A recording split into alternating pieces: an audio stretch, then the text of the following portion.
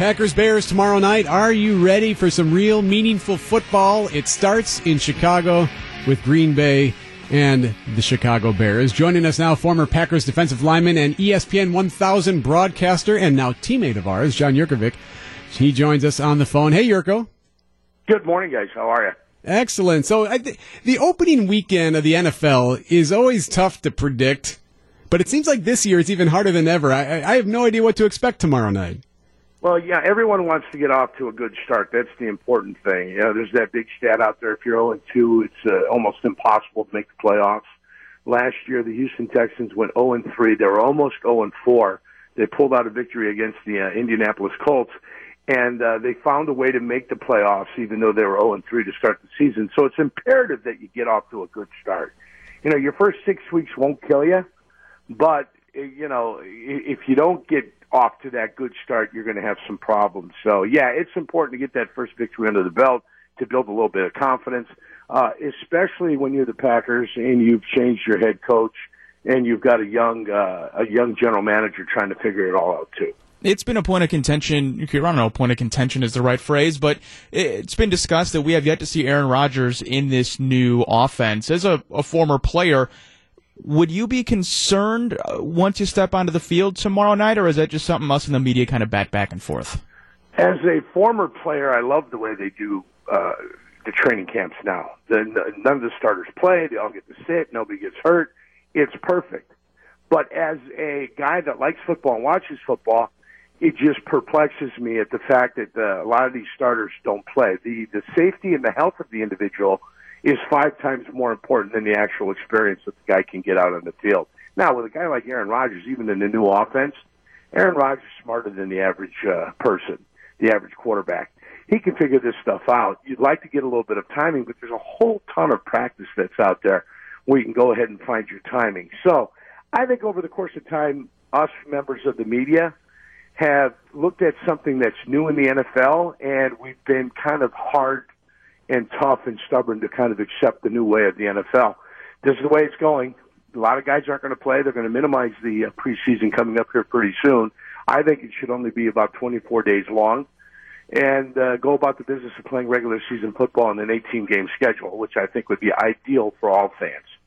Jurko, from a former player's perspective, what makes Packers-Bears different? Well, the proximity. I think the hatred, the history,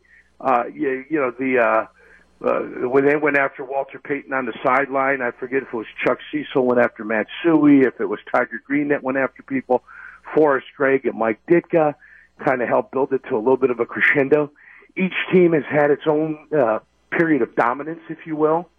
As of from the 1990s when Favre came up there, they dominated Packers for an extensive period of time. Then the Bears seemed to get it back just a little bit. Then Aaron Rodgers got solid footing.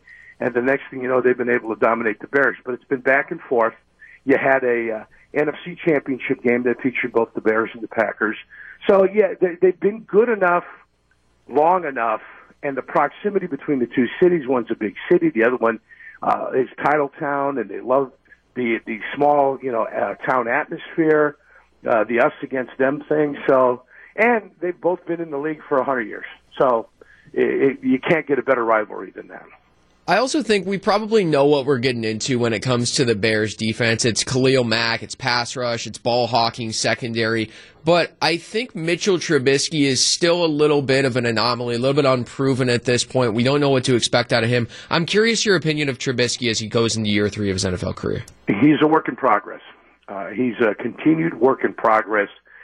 And his inability to be able to kind of do pre-snap reads where he gets to the line of scrimmage. The best I ever saw it was Ty Detmer.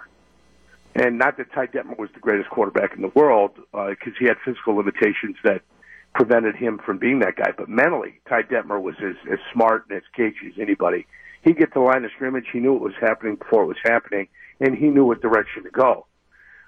That's what Trubisky eventually needs to get to. He needs to be able to go. He's a one-read guy now. If his one read's not there, then he's got to get his feet moving. He's got to get out of the pocket, and he's got to create some time for himself and only work half the field.